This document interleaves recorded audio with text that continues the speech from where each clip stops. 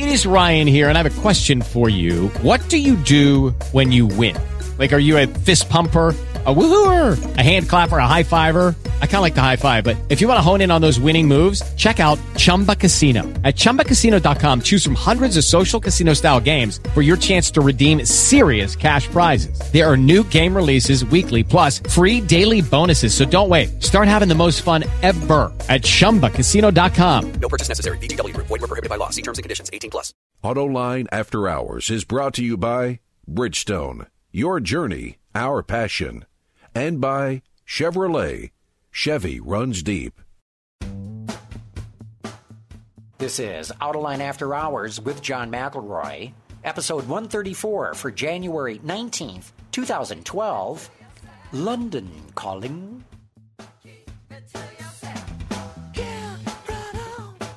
Watch AutoLine After Hours live at Autoline.tv every Thursday at 7 p.m. Eastern or 2400 hours GMT.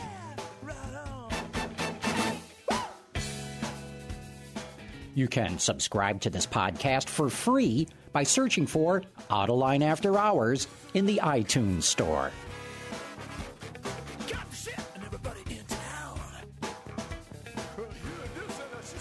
Peter. John. We're here, man. Again. Again. Again and again. And again and again.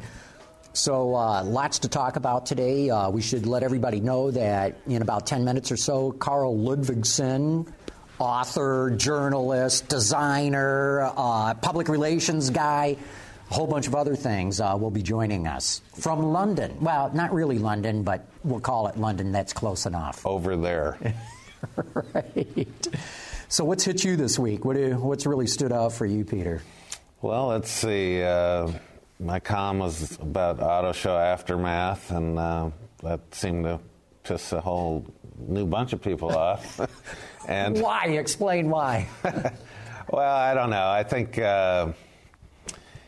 I just was kind of amazed that so many people weigh in on the auto show who weren't actually there to see the vehicles in person, The Fusion seems to have cut through, and people agree that looks pretty cool. Mm-hmm. The Lincoln seems to be getting a lot of grief, again, from people who haven't seen it in person. And right. I kind of don't quite understand.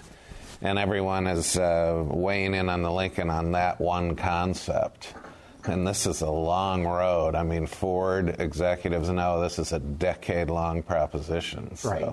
This is just the first volley, and it's the tip of the iceberg of a monumental push within Ford to revive Lincoln and get it going again. So, I don't know. There's a lot going on this week in regard to the aftermath.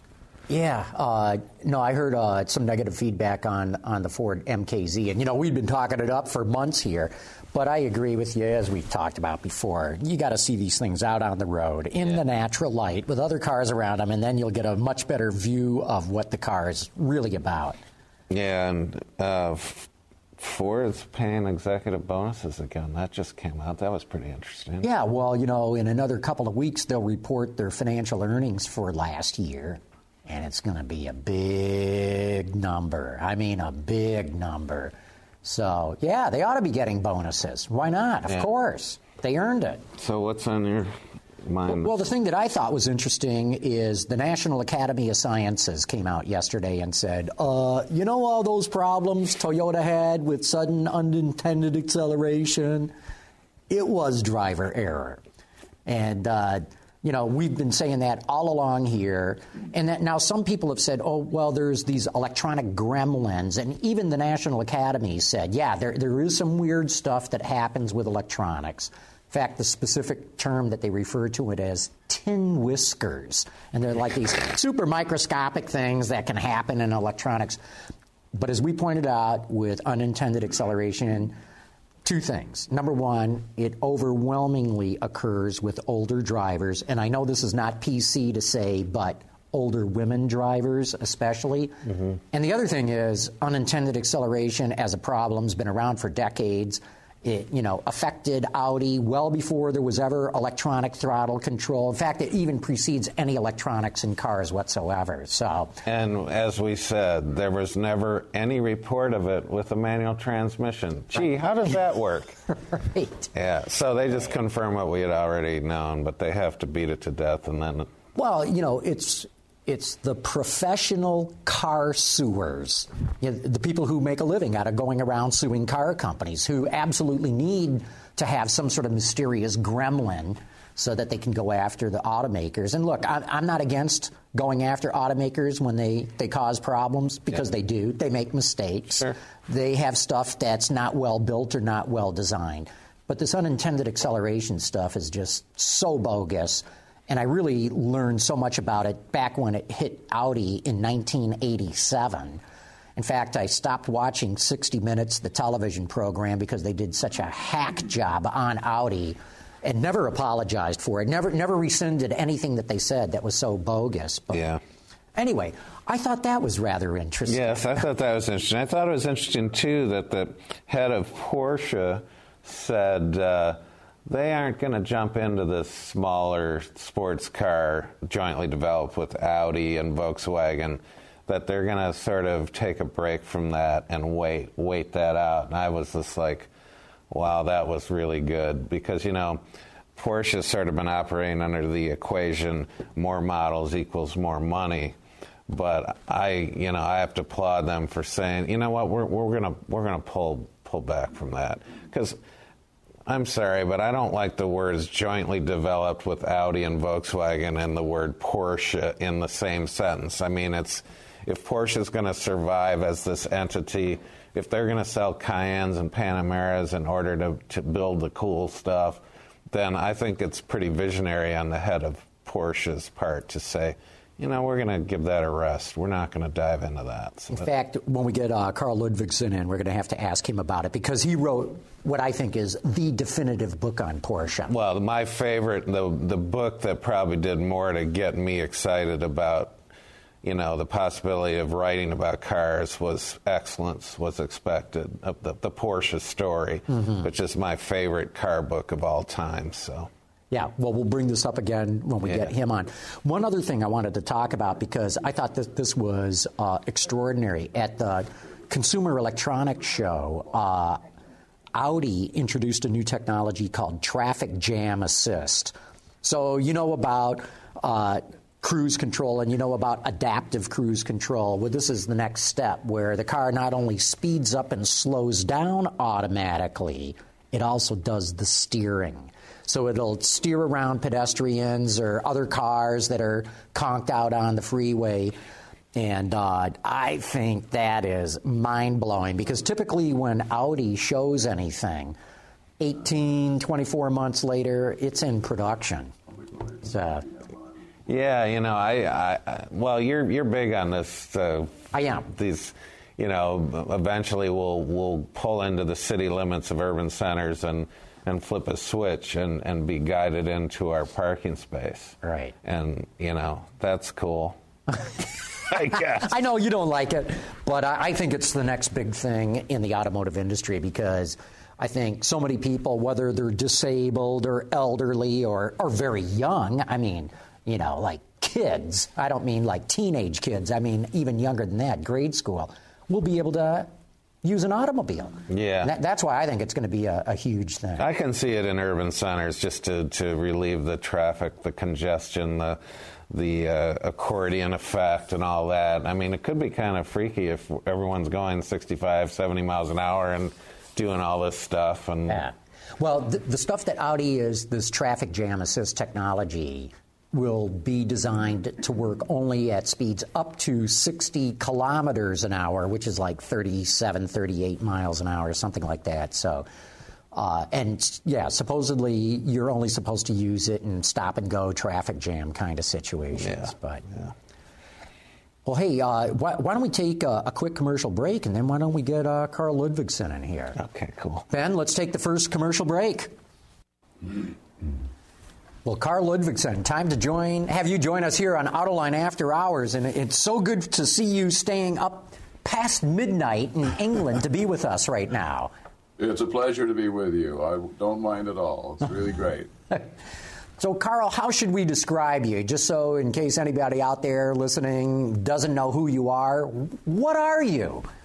Well, I spent about, more than a decade with General Motors and Fiat Motors of North America and Ford of Europe. So I've worked in the industry over the years, and I've edited car magazines. I've been a freelance writer for years, working on all kinds of projects, and I spent 15 years here in London running a motor industry management consultancy, dealing with problems of car makers, accessory makers, government bodies, European Union, et cetera, which was very, very interesting. So I guess I've kind of tried to cover the waterfront. And done so pretty well, too. Carl, you knew my dad pretty well because you were with GMPR when my dad was there, correct? Peter, I certainly did. Yeah. I was very, very proud and pleased to be working for Tony. It was a great time for General Motors PR in those days. Yeah, well, we had a lot to work with. We had a great company, and all we really had to do was portray it as it was. Although, of course, when I think about it, we got into when I was there, the Ralph Nader period was beginning. So a number of different things were going on. That Corvair was in trouble. So we had a few things to deal with, and some we dealt with pretty well, others perhaps not so well. Yeah, actually, it's funny you mentioned that. We were just talking about that. That when, unbeknownst to my dad, who was in charge of General Motors PR at the time, investigators were hired in Washington to tail Nader. And I remember my dad telling me that the meeting where they discovered that the investigators were hired by someone on the GM legal staff, unbeknownst to my dad, that was a very tense meeting. And then, of course, that basically changed the shape of the automobile industry for good because it made Ralph Nader and it created the push for the safety agency. Peter, it did, and we in our department, press relations, Tom Groen and company, we did try. Carlton Breckler was active in it. We tried to alert management to the importance of unsafe at any speed. We did our darndest to alert the company to the fact that this was not just another little thing that was going to blow over. I don't think we quite got the message across, but, you can only try as hard as you can, really. And yeah, in fact, I want to weigh in because sure. I told Peter, because we were talking about this before we started the show, that I don't think that story's ever come out. Yes, we know, of course, that GM hired these detectives to follow Ralph Nader, but I don't think the inside story of what was going on inside GM and what Peter's saying here, I think, is explosive, that the head of public relations at General Motors was unaware that this was taking place, and other high-level members of management were unaware of it. Yeah, they were completely unaware. This was, as Peter said, action taken by a lady on the legal staff, several levels down on her own initiative to say, oh gosh, we really ought to find out a little more about this guy Nader and see if what he's up to. But her big boss knew about it and didn't tell anyone. Aloysius Powers. Oh yeah. And knew about it, and my dad told me about that meeting one morning when I guess I don't know. You might have heard, but. From what I understood, the Washington Post called, or somebody from the Washington Post called my dad directly and said, "Are you aware of this?" All right, okay. And he said, yeah. What? Well, he initially, of course, denied it because he couldn't imagine this was going on. And then, of course, there was a tense meeting where it came out. Like you said, this legal staff took it upon themselves, didn't tell anyone. Yep. And it created Ralph Nader. And then my dad was the one who had to tell Jim Roach that you have to go to Washington to this hearing and publicly apologize. Yeah, that was just excruciating, and there was no finer gentleman in the motor industry at any time than Jim Roach. I mean, he really was a sincere and wonderfully well-meaning person in every respect. So for him to have to be put in that position was just appalling. And he was, chairman of the company at the time? Oh, yes. Yes, he sure was. Right. Yeah, Jim Roach was a very good guy, and you're exactly right. Very humble, unassuming guy, And see, here we are, half a century later, and the story's coming out here on Autoline After Hours tonight. I think General Motors would have been seen in a much better light if the public had been aware that, hey, this was like rogue executives operating on their own to hire these dicks to tail Nader. Yeah. No, I don't want to take up too much of your time, but there is just a mini story here, which is that when I was at Sports Cars Illustrated, I did the launch road test on the Corvair, and I said the Corvair is at heart a profoundly oversteering car. The rear end wants to get ahead of the front end.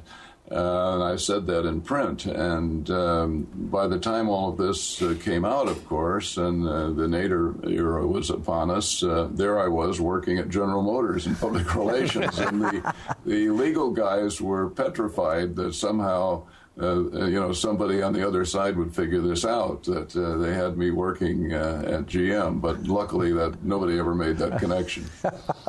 Yeah, I don't know if a lot of the viewers have seen the book or heard about the book, but Carl, your book on Porsche, the definitive book on Porsche, Excellence Was Expected, really charged me and inspired me to do something about writing about cars. And I think how many times have you updated it?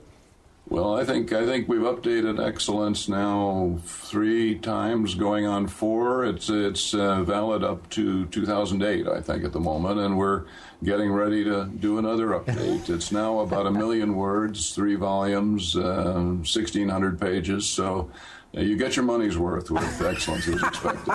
Yeah. So if any of your listeners or viewers out there have never checked it out, it's fabulous. And say the name again. Excellence Was Expected, the story of, is there a subtitle to it? I don't know. No, it's just Porsche, Excellence Was Expected. Yeah, and my favorite was the first volume because, it's just fascinating, and it took us through, what year, the first one? Well, 1948, when they created the first Type 356, and just a little word to my fans out there, I've got a new book coming out, Porsche, The Origin of the Species, and for the first time we really have gone into what actually happened in the very, very early days, how and why the 356 came out like it did. The role of the Swiss entrepreneurs who backed the project, the involvement of Cisitalia, how that influenced the 356. Cool. So we've got a heck of a story coming in the spring, I think, from Bentley Publishers. Fantastic. What year did the first Excellence, what year did it go up to? We published it in 1978, so right up to about that time. That was the original book. But, 800. Yeah. I love my favorite parts of the book, because one of my favorite all-time race cars was the 908. Mm-hmm. Mine was the 917. Yeah, the 908 Spider, and if I'm not mistaken, Piak was instrumental in that car. Is that correct? Oh, absolutely. Yeah. Ferdinand Piëch was a brilliant engineer of the technical side at Porsche. Helmut Bott was his deputy, and between them they did some astounding things. Beryllium, brake discs, I mean, you name it. they had technology up the gazoo. What do you make of Porsche these days? And you must have heard Peter and I talking earlier about passing on doing a shared sports car with Volkswagen and Audi. I'm pretty impressed with what Porsche is doing. They are finding ways to work more economically so that their cars can be sold profitably, which they are. And I was, they emphasize these days passion and excitement rather than technology, which is a way to appeal to a much broader audience. But to their great credit, the cars are still tremendous to drive. So the engineers at Weissach are not letting down the side. They're clearly defending the characteristic of Porsche, which is the ultimate driver's car, in my opinion, and producing, really exciting cars to drive and enjoyable cars to drive. So I'm impressed with the way they've managed to balance the need to economize and share parts within their activity. As Peter said, they don't want to go outside any more than they have to. Obviously, with the Cayenne, they did share some things with Volkswagen. That's worked out pretty well. They couldn't have done it otherwise. But generally, they found ways to share components within the company and among a wide range of models, which is pretty clever. Very, very ingenious stuff. So darn good. They're doing a good job. I think it'll get better, too, because they're growing like crazy in China. And, in fact, I know they've got an internal goal of doubling sales, not necessarily just in China, but, globally. Globally, exactly right. So as profitable and successful as they are right now, it could double within this decade. That would be a big ask, but half again, maybe, by mid-decade, half again probably, and yes, end of decade, they could double, no question. Or close to it. And to your point, Carl, about Porsche, they're pretty ingenious in what they do, and the new 911 has a 7-speed manual gearbox that's basically a modification of the 7-speed PDK. And I think that's pretty radical stuff right there. And so they're still on their game. I agree 100%, Peter. They are very much on their game. They've got to balance the relationship with Volkswagen, of course, and the position there is that the full merger of the companies isn't happening. There have been some legal challenges to the idea of a merger between the two companies, which was on the agenda. Technically, they should have done it already, but it's been put off now for several years because there are a number of legal issues to be overcome. And they've said publicly, no, we're not going to be doing it right away. But, Carl, don't you think that's more of a legal issue, and that when it comes to the hardware end of the business, there's massive cooperation with Volkswagen Group and Porsche, and it's the Porsche holding company that's got these legal issues? Yes, I agree. I don't think it's going to affect the actual operation. I think it does. The tragedy of what happened with Porsche is that it did lose its independence. I mean, and Ferry Porsche fought like tooth and nail for decades to maintain Porsche's independence, in spite of many attempts by Volkswagen to undermine it.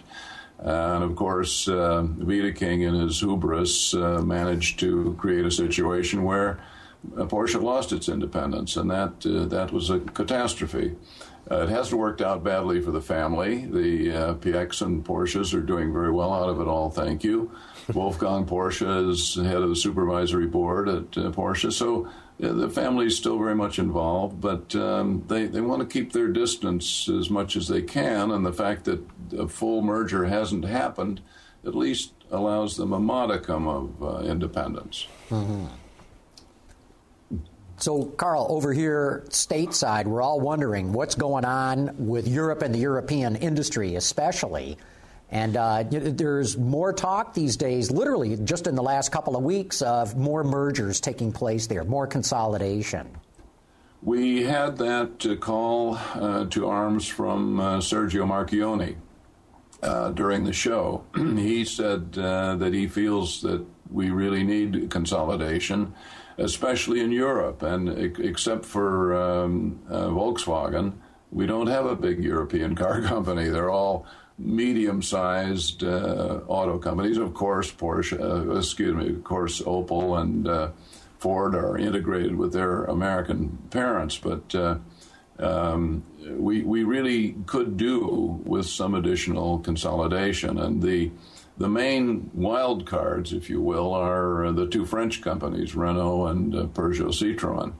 But don't you think Renault is really taken care of now that it's tied up with Nissan, or now that it essentially acquired Nissan? Yes, I think that's right, and I think, John, for that reason, Renault's probably not a candidate for consolidation right now. There's still a small golden share owned by the French government. That complicates things. So PSA is the one that could play a role maybe in a consolidation in Europe. There is already some cooperation between PSA and Fiat in commercial vehicles. They share a number of projects, light commercials, and so on. So I think that's kind of the way Mr. Marchionne's probably thinking. By the way, speaking of that, you have the new Dodge Dart at the show, which is based on a Alfa Romeo chassis. It looks pretty good, actually. And we here in the UK, we have, believe it or not, the Chrysler Delta and Ypsilon. Now, you may not be aware that these are being sold in Britain, but they're launches, aren't they? I mean, they're the Lancia, Ypsilon, and Delta, and they've been launched through the Chrysler dealer organization in the UK. And so far, people are kind of looking around in a bemused manner, trying to figure out what to make of this initiative. Lancia, of course, since rust problems in the 1980s, has had a black mark against it in the British market. So this is a way of sneaking some Lancias in under the Chrysler nameplate, but it's hard to tell whether it's going to work out. Yeah, in fact, we've got Deltas running around on the streets of Detroit, where our new studio is here. Just up the road is a big TRW electronics plant, and there's a Lancia Delta parked in the parking lot there every day. So clearly they must have some contract to help homologate it for American emission or fuel economy standards or something like that. But, yeah, the Delta's coming to the American market. Yeah. That's strange. Little odd-looking car. You know it when you see it, which is good. Nothing wrong with that. Right. You want to be visible.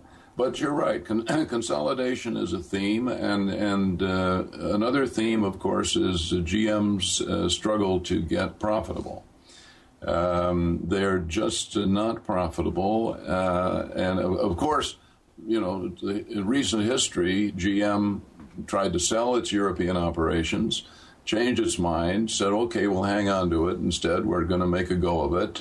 We're not going to sell it to Frank Stronach and Magna, and we're going to press on, see what we can do. And so far, they're still struggling. The cars are good, but they don't really have a senior model that rakes in the big bucks. Something with a big profit margin. They're stuck dealing in the tough segments, really, where pricing is crucial. So one of the things they're talking about right now is trying to bring some production from Korea back to Europe. And be making in the European plants some of the cars that are assembled in Korea. So they could be making Chevrolets, for example. I was astounded to realize that a quarter of GM's production comes from Korea. I mean, crikey, I didn't realize that. So I can, and people are saying, gee, we're selling a lot of these Chevrolets in Europe now. Maybe we ought to be making some of them there. And of course, Opel's got, and Vauxhall have got some plants that have spare capacity. And if you can utilize the capacity better, you can maybe have a hope of making some money. So that's a theme. And GM is just opening discussions with the unions in Korea right now. And, of course, the Korean unions are not pushovers. No, they're as militant as IG Metall. Oh, no. It's, maybe more militant. They might be the most militant unions in the world, the ones in South Korea. They're serious. They can shut you down. So it's going to be interesting to see how that plays out. But that is a big preoccupation right now, to see if they can shift some production to help the rentability of the European plants. Well, of course, I've always said that the problem in fixing Opel is not getting hard-nosed business managers in there making tough decisions. They've had people trying to do that. It's that this is a political minefield, that to close plants and lay off people in Europe, particularly in Germany, is a political problem, not necessarily a management problem. John, you couldn't be more right. They did succeed in closing the plant at Antwerp, GM Continental. I mean, it was a struggle, but they did. You can do it in Europe, but you've got a ritual to follow. You have to start with certain assumptions. You have to tell the unions. You've got a long process of information and acquiescence and so on. You've got to tick a lot of boxes in order to do it properly. Of course, Antwerp, Belgium, is very close to the EU and Brussels, and so it's a very sensitive area. But they did manage it. So they are trying to consolidate some plants if they possibly can. Jumping topics here completely, Carl. We had Jim Hall in here last week on the show, and he said one of his fondest memories of all time is you driving him around London. I think he said around Hyde Park in a Lancia Stratos. And he said, be sure to ask Carl if he still has the Stratos.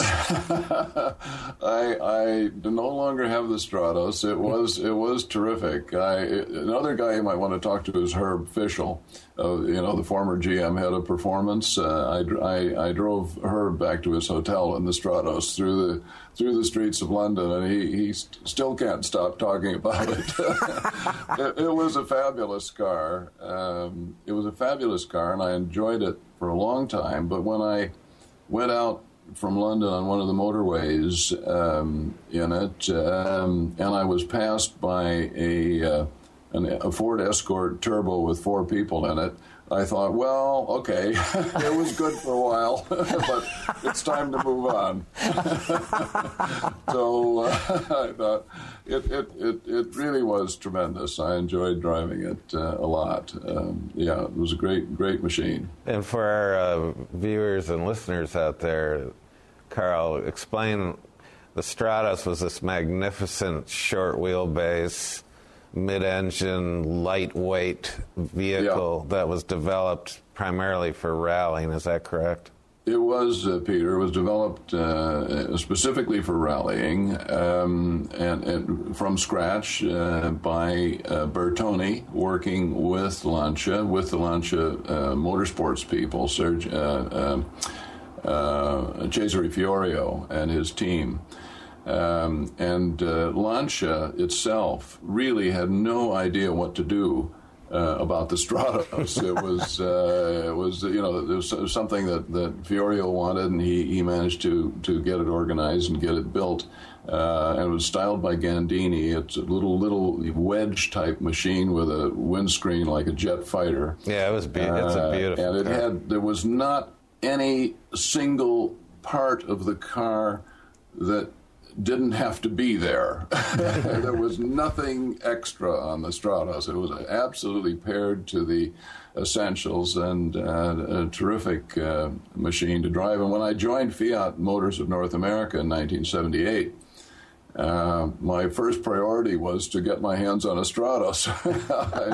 I thought, there must still be, they were built and sold in the early 70s, and I thought there must still be some around that I could get my hands on. And Lancia did come up with one. They had one that was used for show and display, and they were finished with it. So that's how I got my hands on one. It was fabulous. And it had Ferrari power, and it was how much did it weigh? Like 1,800 pounds? Or something? I know less than that. I think it was. It had the Ferrari Dino V6 in it. That's right, Peter. No, it was just enough, and it was a great little car. I'm very very pleased to have had it. Well, I've got a fond spot in my heart for that Stratos too, because little known story, in 1971, and I think 1970 as well.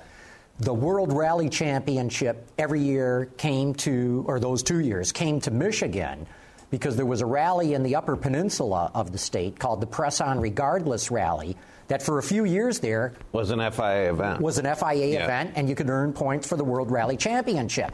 So to get publicity for it, they held the first stage on Belle Isle in Detroit. Oh, I remember that. And then after they did the first stage, they all hop on I-75 and go up into the Upper Peninsula. But I went down to Belle Isle to see the first stage of the rally, and the Lancia team was there. And, boy, I can still see it in my mind right now of there's a couple of bridges on the island, not leading to the island, but on the island itself that are sort of humps. And these things were getting airborne like I've never seen a car get in the air.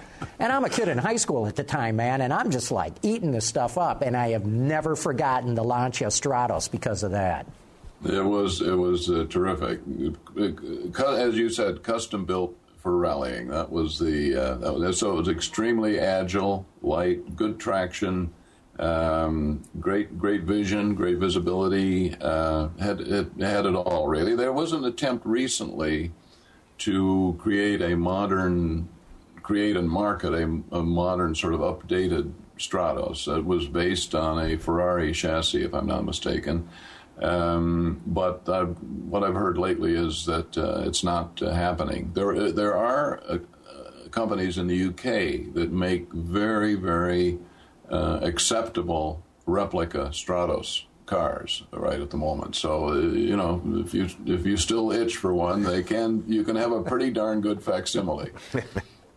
Carl, anything that you own now or wish you did own that's really stand out?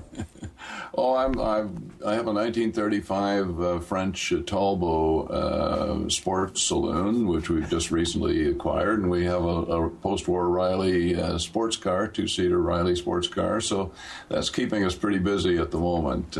Nothing, and my runaround car is an Audi TT, and I just love that car. It's just a terrific machine. Just great for what we need it for over here. Yeah. Couldn't be better. Do another commercial break. Yeah, why don't we take another commercial break here, and then we can chat a bit and get into rapid fire. But Ben, let's give a shout out to our friends at, who do we have now? Chevrolet, I think. It was more than a car to him. It really was his baby. Oh, no. That's my old Chevy. Dear God. So, Carl, what do you see from afar over here? What do you like in the U.S. car companies right now? Yeah, I had a look at what was happening at the show, and I agree with you that the Fusion looks like the real deal. I mean, I think they sweated the details on that car in a way that you don't often see from the American makers. That's where the Americans tend to fall down. They say, okay, that's good enough, go with that. But in the case of the Fusion, clearly they decided they wanted it to be good, all good, and it is all good as far as I can tell. And we're quite excited over here because it's the Mondeo of the future for Europe. Right. The only apprehension that people have over here about it is that it was developed in America. So Ford cars in Europe and in the UK in particular have a reputation for outstanding handling and ride characteristics. That's something that they're very respected for. Since Richard Perry Jones was here, and he brought that ethic to Ford.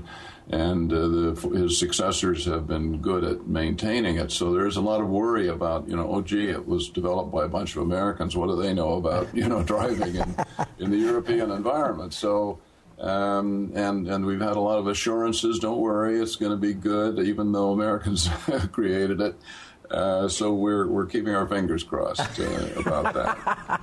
Well, I would remind those people that the head of design for passenger cars in North America is Murray Callum, who happens to hail from the UK. And if you look at, Ford's engineering staff, I mean, it looks like the United Nations. So I personally, I'm pleased to see that it was designed and developed in the U.S., though I recognize that it was from people all over, because my fear was that Ford was going to only do pickup trucks and SUVs in the U.S. and never do cars anymore and rely largely on the European operations to do all the passenger cars. So I'm glad to see that they're mixing it up a bit. That's really good. I agree. Another car that we're going to share between the U.S. and Europe is the little Buick Encore, which is going to be the Opel and Vauxhall, I think, Mocha, a little SUV type vehicle, and or what is it? A small not SUV, it's crossover, MPV, a mini MPV, or we even call them CUVs. Yes, and I must admit, I've only seen the pictures of it, but I think it is an Encore. It's an Encore of the Aztec. I think it's the Aztec of the 21st century. Encore. A lot of people don't like the way it looks.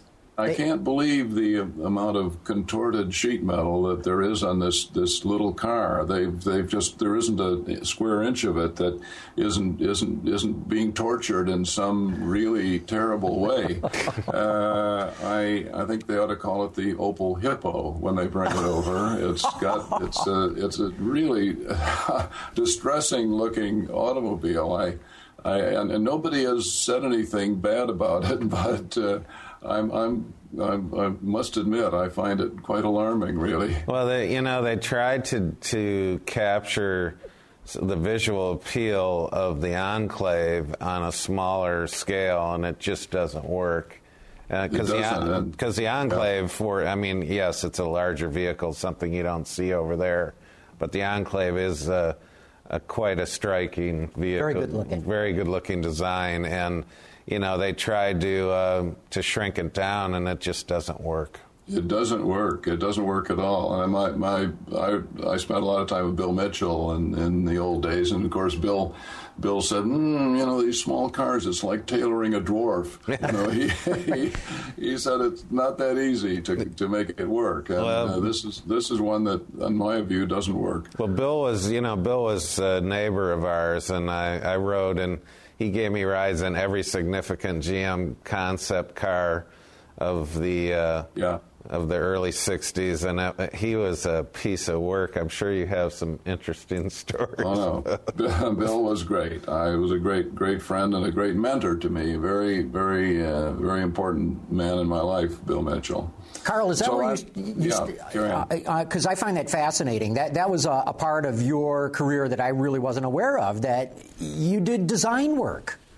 Well, I was. I joined GM design staff in 1956. I worked in an experimental studio. I went in there straight from Pratt Institute and worked with Bob McLean and on the team that did the Firebirds. So I had a little interval there, and then I went into journalism for a while, and Bill Mitchell basically hired me out of that career to join GM's public relations staff, and I was Bill's PR man for 3 years or 3 or 4 years, something like that. So that was terrific. That was a special assignment, Carl. I mean, that's hanging out with one of the icons of the business. Well, I was basically, Peter, hired over your dad's dead body.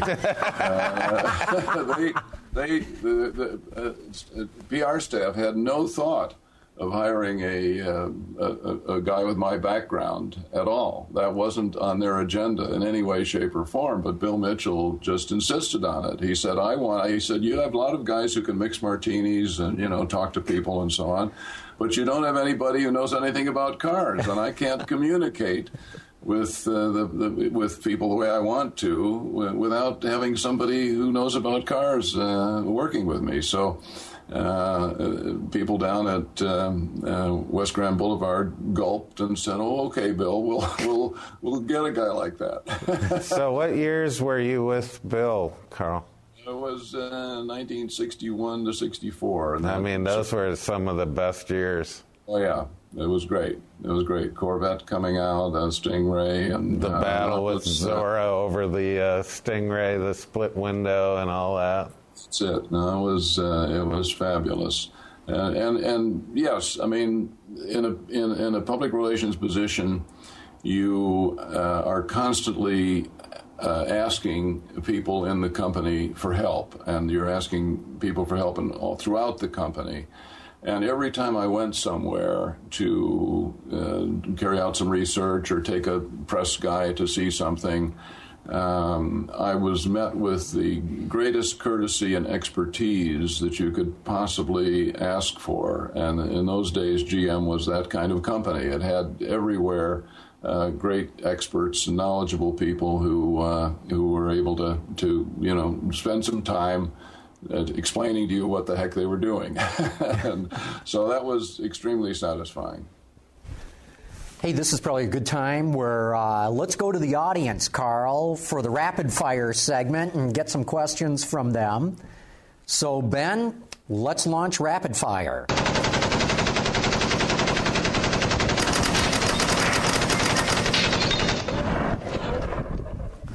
Okay.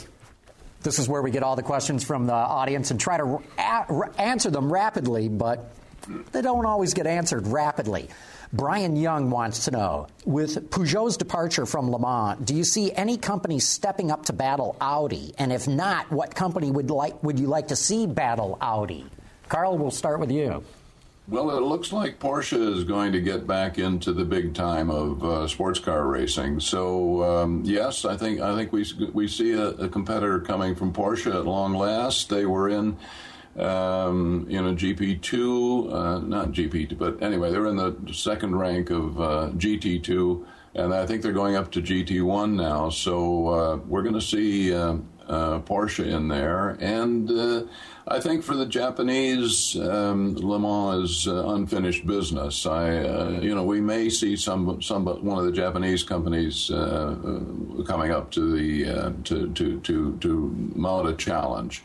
And I think Audi's going to take some time off too. So Audi will probably only field private teams rather than a factory team, I would imagine. So we'll see a little bit of a change in the and quite exciting in the Daytona prototypes too, with Chevrolet coming in with a great-looking new Corvette look-alike.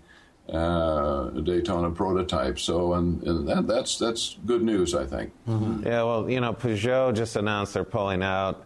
Toyota is going to have an LMP car at the end of this season, and I think you're right, Carl. Audi's going to step aside and go big in the GT ranks because Porsche will enter the top prototype class.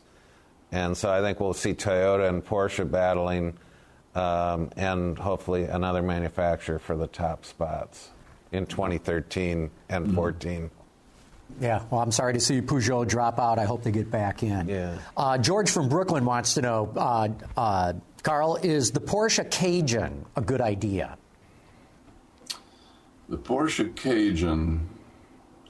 Well, it may be maybe a step too far in the in the proliferation of the Porsche range, but they will as they did with the Cayenne, they'll position it in a unique way. I mean, they have a way of making a car that carves out its own special niche, and if they manage that as well as they did the Cayenne, then I think it'll be okay. Yeah, it's that's a vehicle that they would be counting on big time to achieve the production goals that we spoke about earlier. Mm-hmm. So yes, I think they can do it. I think they can do it. I actually think and maybe you know this, but I was told that the Porsche engineering team didn't really have enough time with the original Cayenne, and that the most recent revision to it speaks more to their input. It's 450 pounds lighter.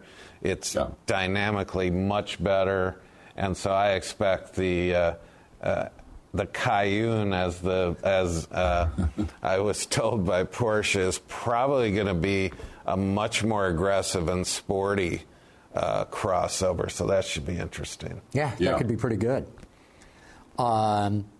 Let's see here. Next question. DC Auto Geek wants to know, what are your thoughts on recent reports that Ford will put up $400 million to build a prototype to build America's next military Humvee, the Joint Light Tactical Vehicle? Any thoughts? I guess I got some thoughts on this. The Detroit automakers used to be heavily involved in the defense industry, and it's been a long time since they were involved there. And now the big question is, because the military is keen on this, can you take off-the-shelf mass production parts and make a military vehicle out of it? The military suppliers right now will tell you absolutely not. They just will not stand up to battlefield conditions. But the Army's pushing this idea. I find it intriguing that Ford wants to get into this. And, of course, it's big money if you land the contract that goes on for many, many years. Because look at the Humvees that we're using right now. I still remember sitting in the prototype at Jeep Truck Engineering on Plymouth Road in 1980. Here it is 2012, and we're still using the vehicle that I sat in, so many years ago. So anyway, I find it intriguing that Ford's looking at getting into this. That is interesting, and I commend them for that. That's as you rightly say, also, John, it has spin-off potential. You could be making a civilian vehicle that you could close the loop and bring something civilian out from the basis of what you're doing. So that looks like they have the money to do it, and it's a good place to invest it, I think. It'll be fascinating to watch that. Okay, George wants to know, are there any plans for a Cadillac ATS coupe? Yes. There you got the answer. There's also a wagon. Well, this is good. This is good because I in a blog, everybody was talking about this new little Cadillac, and I said, it's not going to achieve the goals that the company has for it without more body styles. And I hadn't heard anything from the show about the body styles. So, Peter, I'm glad to hear that that's on the agenda because, they need them, and they need them now. They don't need them, in 2014. They need them immediately. So I hope they're coming soon in the lineup. And, Carl, wouldn't you add they need a diesel engine if they want to be a serious player in Europe at all? Absolutely. It's essential, no question, John. What's the penetration rate of diesels in the luxury segment in Europe right now? Oh, luxury segment, you're half, better than half. I was going to say 80%. Yeah, it's probably as high as very high, 70% easily. Yeah. Okay, JF from Quebec says, why is it the Chinese elite is so in love with stretched cars? I don't really know. I know that's a big deal there, that they like to be driven, and that's part of their... They're in the back seat. Yeah. I got to tell you, if you want to make a presence, there's nothing like showing up in a big, long car than an Italy dinky little short one. So I think that's what it's about, prestige and having lots of room in the back seat. Let's see, John Saar says, when I saw the teaser pictures and then got to see the full Dodge Dart, the thing I kept saying is, if you have never seen an Alfa Giulietta, you will like the Dart. He seems to be damning the Dart with faint praise here. Carl, you're very familiar with the Giulietta, and you said earlier that you thought the Dart looked pretty good. I did. I thought they'd come up with a pretty reasonable interpretation of a Dodge, for that class of car. But, clearly they want to differentiate with Alfa. The plans to bring Alfa Romeo back to the United States are still cooking away somewhere in the Fiat organization. Something I hope they will only do when they are really ready to come with excellent cars. Alfa Romeo is the potential Italian BMW, but it's been a case of potential now for many decades. I just hope they do one day crack it, because Alfa deserves to have a substantial role in the world motor industry. So, they may have sacrificed a bit in order to maintain Alfa's distinctive look for the Giulietta, not to give it to Dodge. Carl, let me ask you some. Of your tenure at GM with Bill Mitchell, what was your favorite concept back then, or what was your favorite car back then from GM? Oh, the Stingray racing car. The original Stingray is my all-time favorite car. Oh, are you kidding? Yeah. I on a number of occasions, had the chance to demonstrate that car to visitors to the tech center and to styling staff, and boy, did I love, going around those roads through the tech center. I had my own little circuit that I used. Little known fact, in the tech center, they had that ride and handling loop. Oh, yeah. Well, I didn't use that. I just used the roads around the tech center, which were good enough. And, past the climate control center and then around the back. And it was terrific. And I remember Kenny Eschenbach one time. Who was brilliant, by the way. Ken was a brilliant craftsman. Yeah. When I brought the car back to the garage, he said, "You really love that car, don't you?" I said, "I certainly do, Ken." It's tremendous. It's my all-time favorite car. Mitchell took me for a ride in it, and I think the neatest thing that Ed Welburn did was commission the restoration of it. And, it is that's right. To this day, absolutely spectacular. It's drop dead beautiful. It's beautiful, and the size of it, people don't understand how small it is. And the other car, of course, that I had a chance to drive on the Tech Center roads was the Corvair Monza GT Coupe, which was a beautiful little car, as you recall, and I remember which also did double duty. The front clip also served double duty as the nose of the Chaparral 2C. Yes, absolutely. Amen to that. And I remember taking Myron Scott of Chevrolet PR for a ride in that car around the tech center. There's a nice, long, fast right-hander behind the styling staff that was particularly good. And Scotty said to me, "Oh, so this is sports carring." I said, "Yes, sir, it certainly is." Those two cars, the GT in silver and the SS Spider were in red, were stunning. Yeah. Yep. Hey, we've got a phone call here, Ben. Let's bring it in. Hey, John. As always, great show. Enjoy watching it every week.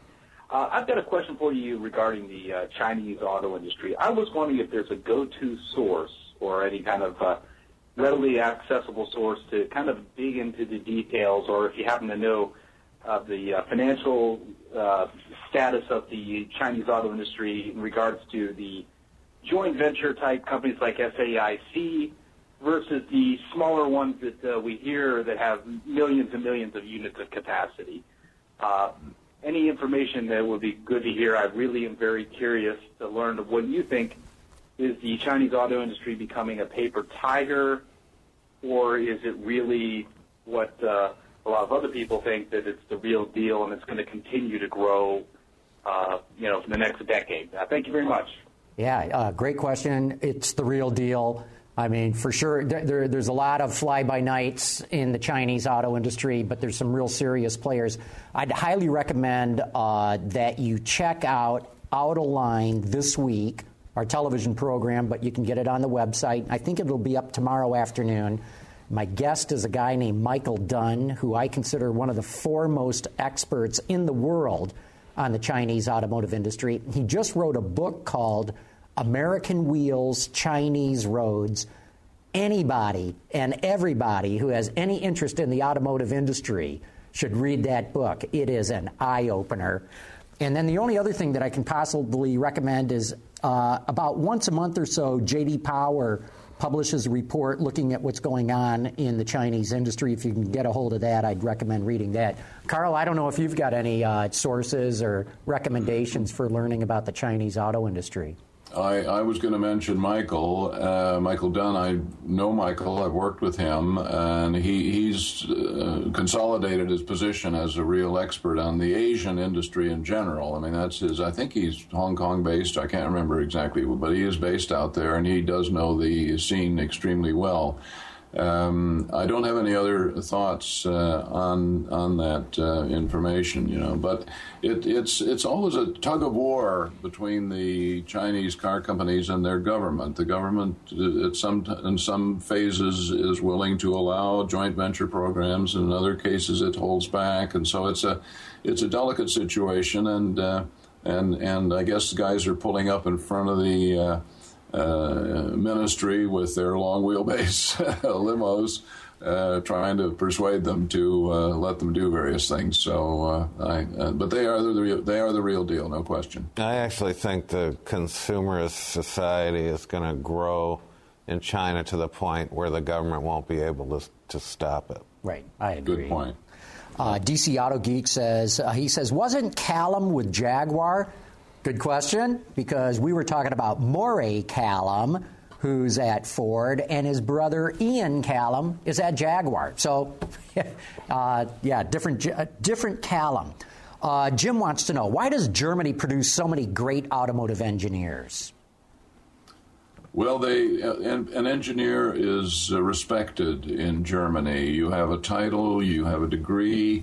You're a very serious person, and they have terrific companies to work for in the industry that respect engineering. Engineering is an important role in, BMW is basically run by engineers. You've got organizations there that greatly respect and value what an engineer can bring to the company. So it's a terrific environment for an engineer to operate in. I think it's a combination of things, but those are two important parts. Mm-hmm. Another question for Carl. With all the talk of sending auto assembly back to the U.S. lately, will there ever be any mainstream production in the U.K. again? I know you still have Mini and the Highline cars, but is there ever going to be production of family-type cars? Yes, we have substantial production. At the moment, the Nissan factory in the UK, I think it's making about 450,000 units a year. Last year, to my surprise, I think Mini made 285,000 cars in the UK. The U.S. is the biggest market for the Mini, believe it or not, and also Toyota and Honda are large producers of cars in the UK. So we're doing all right in the UK as car producers. We don't own any of these companies, but the UK is doing very well in terms of car manufacture these days. Thank you very much. Yeah, I've always said that as long as the design, engineering, development, and manufacturing is taking place there, who cares who owns it?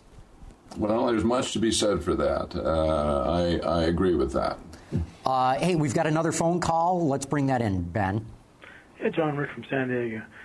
I was wondering if you could ask Carl's thoughts on, as far as Opel's profitability, if they would make a 3 Series competitor based off the ATS or the Alpha Pro platform, since Opel will sell much higher volume cars in Europe than Cadillac will. I mean, Cadillac may make it, but it's going to take probably about 10 years. But Opel should sell very well if it had a legitimate 3 Series player. Any thoughts? Any thoughts about that, Carl? A 3 Series That's competitor? a terrific idea. I mean, the new Cadillac is a rear drive platform, isn't it? I mean, that's the USP for that, and that's as I said earlier. Opel and Vauxhall are hurting because they don't really have a senior car, and there's no Opel Diplomat or, no top of the range vehicle really. And yes, that could be packaged in a different way. It could be a senior car of exceptional value for both Vauxhall and Opel. That's an interesting concept to think about doing that. Good idea. There you go, Rick. Well, hey, it's I got one more question for Carl. Yeah. So, Carl, what's your top 3 racing cars of all time? You can have 6 or 8. It's okay. Alfa Romeo Type 158, 59, the Lancia D50,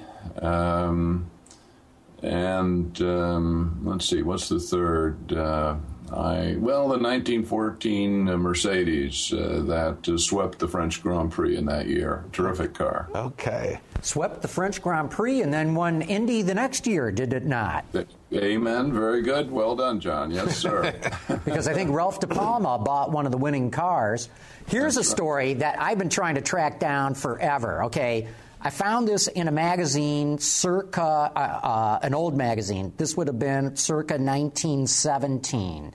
And the story is, Mercedes wins the French Grand Prix. This is like May of 1914, literally just weeks before the war breaks out. Ralph De Palma buys one of the cars. I don't know if it was the winning car or not. No, it wasn't the winning car, but anyway, yes. Puts it on a ship. It heads to the States. The war breaks out. Meanwhile, the War Department in the United States is saying, we need a new engine. We need an engine for our planes. We need an engine for this tank that we're working on. They were even looking at putting them in submarine chasers, PT boats of the day. So supposedly, the War Department says, we need an engine. They contract the Packard Motor Company to build it, design and build it. And so, allegedly, according to this article, Packard goes to Ralph De Palma and says, hey, we want to borrow your race car for a while, take the engine down, copy everything, build it back up with a few tweaks of their own design, and that was the Liberty engine. And, Carl, I read this, and I've been trying for over a decade now to verify any of this. Nobody knows the story. John, I don't think that story holds water. Okay. The Liberty was developed between Hall Scott and Packard, and Packard had already built some aero engines of quite sophisticated design. When they locked themselves up in a hotel room, they worked with what they knew, Packard and Hall Scott, they didn't really have time to look at that. Although, in one respect, De Palma was very close to Packard, and in fact, when he raced the Mercedes, I think it had a Packard adapted carburetor, for example. So he had some help from Packard. But I think it worked that way rather than the other way around. The story that goes around in the UK is that one of the cars was on display in a showroom in London when the war broke out, and that car was taken up to Rolls-Royce to be examined and looked at, and that it influenced some of the things that Rolls-Royce did. I think now we're learning that was a little bit after the fact, that it was an earlier 6-cylinder engine that Mercedes had that Rolls-Royce took a look at. So we're still trying to sort that one out. But there is definitely a case of Mercedes engineering influencing Rolls-Royce in the creation of the Eagle V12, which was their first big serious aero engine for the First World War. So that's the way it worked. We know that there was some influence there for sure. So, Carl, one last question. What's your favorite all-time Porsche racing car? Oh, boy. Well, I I am a fan of the 9083. You know, the little car that they built for the Targa Florio and the Nürburgring, which is it had fiberglass so thin you could see through it.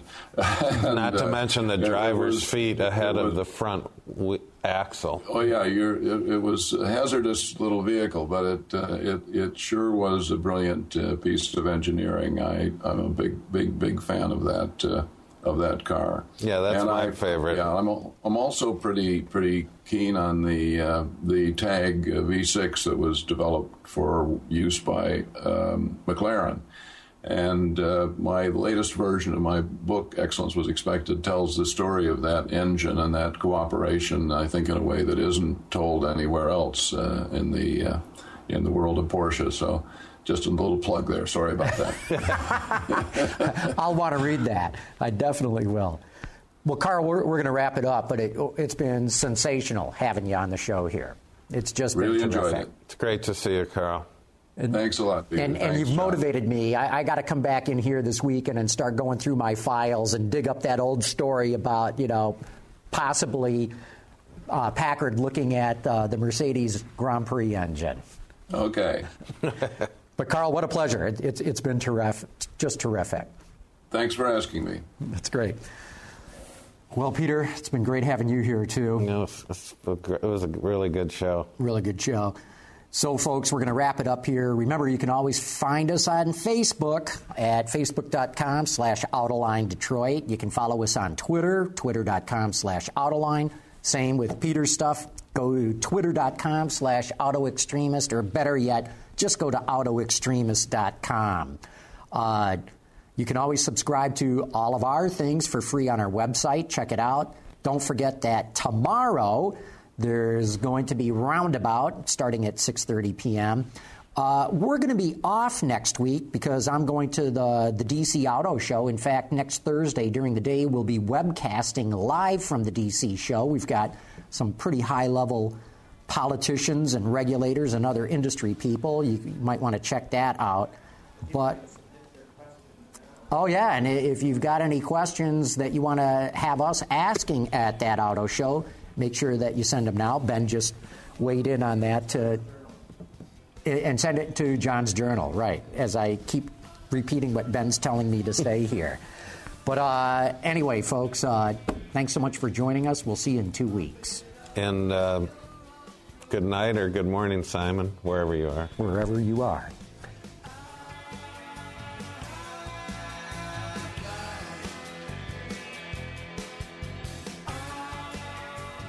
Visit our website, Autoline.tv, where you can watch us live Thursday nights at 7 p.m. Eastern.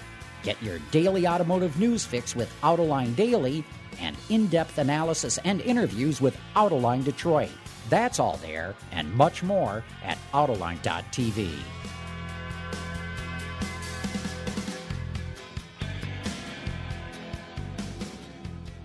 Autoline After Hours is brought to you by Bridgestone, your journey, our passion, and by Chevrolet. Chevy runs deep.